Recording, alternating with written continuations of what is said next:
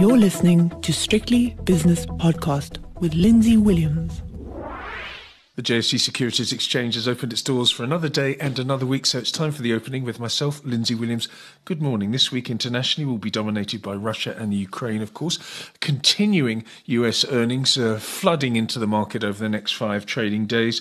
And also we've got to look at inflation and interest rates from central banks across the world, really. Goldman Sachs have come out with a report over the weekend saying they think there's going to be 5 interest rate rises from the US Federal Reserve and also several from the Bank of England. So watch out for that. And also internationally, today is the eve of the Lunar New Year in China.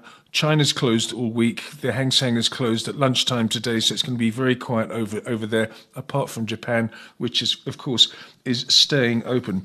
In South Africa this week, you can look out for results from Oceana, trading update from Vodacom coming out, and Glencore as well. Also on the economic front, we've got the Purchasing Managers Index, the private sector credit extension numbers. They are out today. New vehicle sales as well. And already this morning on the Stock Exchange News Service, we've had Nigerian MTN numbers coming out and the share price vaulting its way up 6% this morning. And Italtal has come out with a trading update and that share price doing not as well, but still quite well, up 2.5%. Meanwhile, let's have a look at the spot prices. The dollar rand is 15.59. The British pound against the rand is 20.92.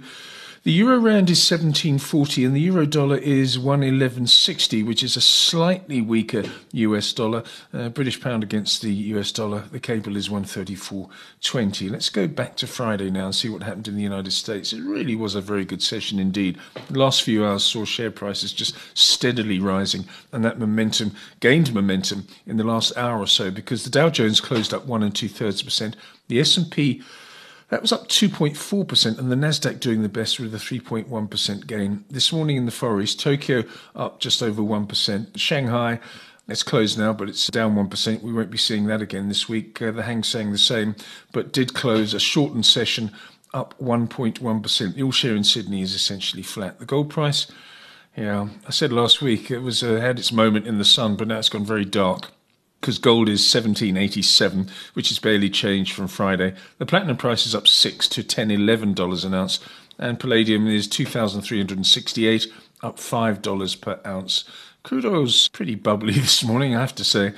It was over 91 about 2 hours ago. Let me just get my screen going here. Yeah, it's still doing that. It's off its highs, but it's $91.28 per barrel, which is up around about 0.2%. The West Texas crude is up 1.25% to $87.90. And this is a big one. It's the natural gas price, which is up 6.8% this morning as tensions ratchet up between Ukraine and the West, and the Russians, of course, the Russians being the protagonists here.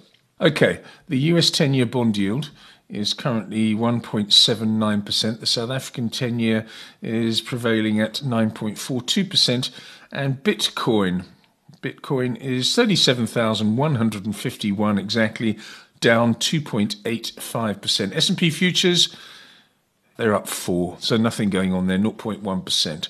Let's have a look at some of the early movers on the JSE Securities Exchange now. It's a quiet start for all the reasons that I've mentioned, but I'm sure it will gain momentum later on. Investec Property Fund up 13 2/3%. MTN up 6.1%. Impala Platinum up 4.1%. Supergroup is a 4% gainer, and Prosus is 3 2/3% in the green. On the downside, Alphamin, wasn't it 30 Rand a share a couple of days ago? It's now 18 Rand 50, down 12 1/3% today. Capital and Counties down 0.9%. Quilter down 0.6%. Steinhoff's lost 0.4%, below 5 Rand a share again. And Distel is also down 0.4%. The major indices on the JSE, well, it's a quiet start in terms of volume, but it's not quiet in terms of price movements to the upside, because the all-share index is up 1 3/4% to 74,729, following on from Wall Street's stellar performance, and the JSE Top 40 index is up nearly 1.9% to 68,258. I'll be back later on with Shapiro World with David Shapiro from Sasfin Securities, and then after that it'll be the 5 o'clock shadow with Nick Kunzer from Sanlam Private Wealth, so please join us for both of those. The views and opinions expressed in these podcasts are those of Lindsay Williams and various contributors and do not reflect the policy, position or opinion of any other agency, organisation, employer or company associated with strictlybusinesspodcast.com. Assumptions made on the analyses are not reflective of the position of any other entity other than the speaker or the author. And since we are critically thinking human beings, these views are always subject to change, revision and rethinking at any time. Please do not hold us to them in perpetuity.